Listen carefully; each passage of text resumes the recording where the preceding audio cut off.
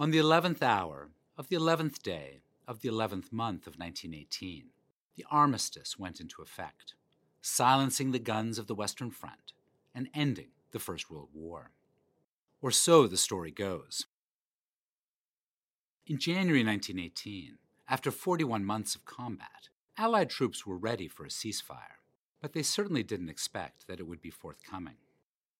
The Russian Revolution, French mutinies, Italy's defeat at Caporetto, and the exhaustion of British forces at Passchendaele. 1917 had been a bad year for the Allies. The United States had entered the conflict in April, but the initial impact was negligible. The army was comprised of just 120,000 men. By mid-1918, however, the tally of U.S. troops on European soil swelled to 500,000. The British naval blockade had eroded German home front support for the conflict, and the failure of the spring offensive caused German soldiers' morale to plummet. The impact was devastating. On August 8, 1918, 17,000 German soldiers surrendered to the Allies following a British offensive on the Somme. And between summer and fall, the German army saw the attrition of 750,000 to 1 million men. In many cases, they simply went on leave and never returned. The end was in sight. On September 30th, 1918, German ally Bulgaria was forced to sign an armistice in Salonika. In the following weeks, strikes spread throughout German factories, and on November 9th, Kaiser Wilhelm II went into exile in Holland. The new German government sued for peace. At 5 a.m. on November 11th, 1918, the German delegation met Allied commander Ferdinand Foch and signed the armistice in his railway car, parked in the French forest of Compiègne.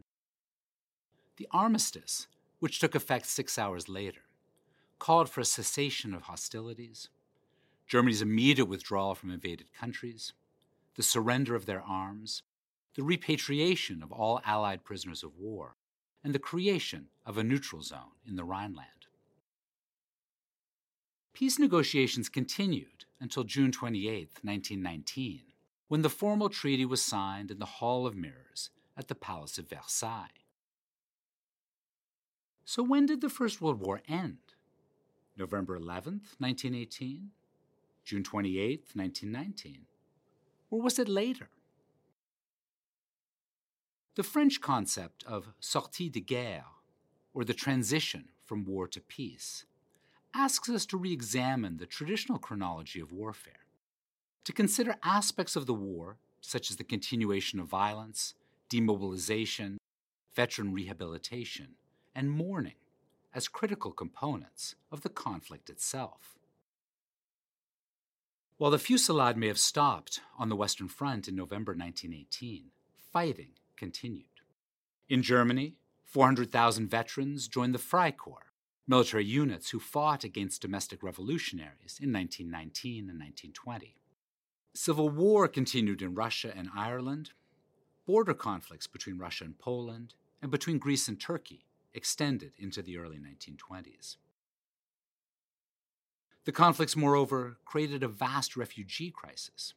In the autumn of 1920, Germany absorbed 500,000 refugees from Poland and the Baltic region.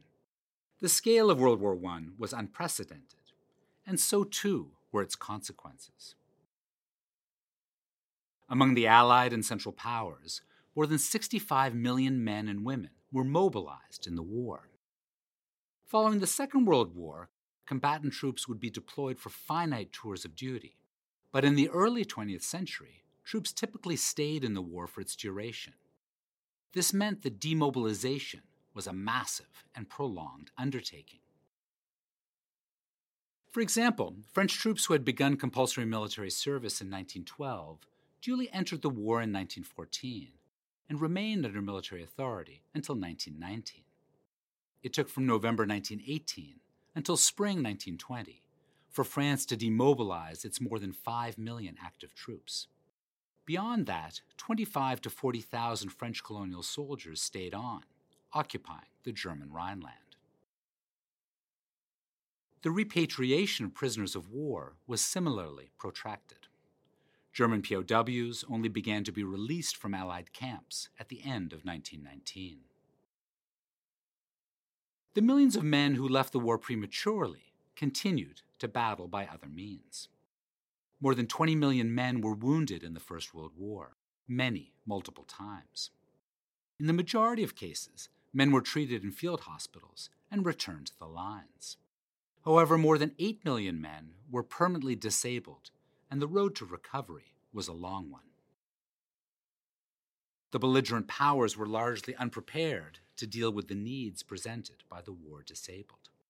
They hastened throughout the conflict, and with varying degrees of success, to set up centers for physical therapy, workshops for the manufacture and fitting of new prosthetic limbs, and schools for the vocational re-education of soldiers whose wounds prevented them from returning to their previous occupations. To give a sense of scope, from the beginning of the war until December 31, 1918, Great Britain alone pensioned 520,989 men for disability. 28,661 limbless men passed through limb-fitting hospitals, and 20,828 of them underwent vocational retraining. There would be more to come. Critically, national security during the conflict and in the post-war period meant that the war-disabled had to return to work. It was their duty to work, as it had been their duty to fight. In his message to every disabled soldier, United States Army Surgeon General William C. Gorgas wrote that, quote, "No matter what has befallen you, you are still a soldier. Although you have returned from the front, you have to fight new foes more worthy of your steel than the Germans. Discouragement, loss of ambition, readiness to accept the easiest way, reluctance to play your part in the peace world. We know you will conquer these enemies. Your country needs you yet to fight the battles of peace." While disability prolonged a man's battle, death cut it short.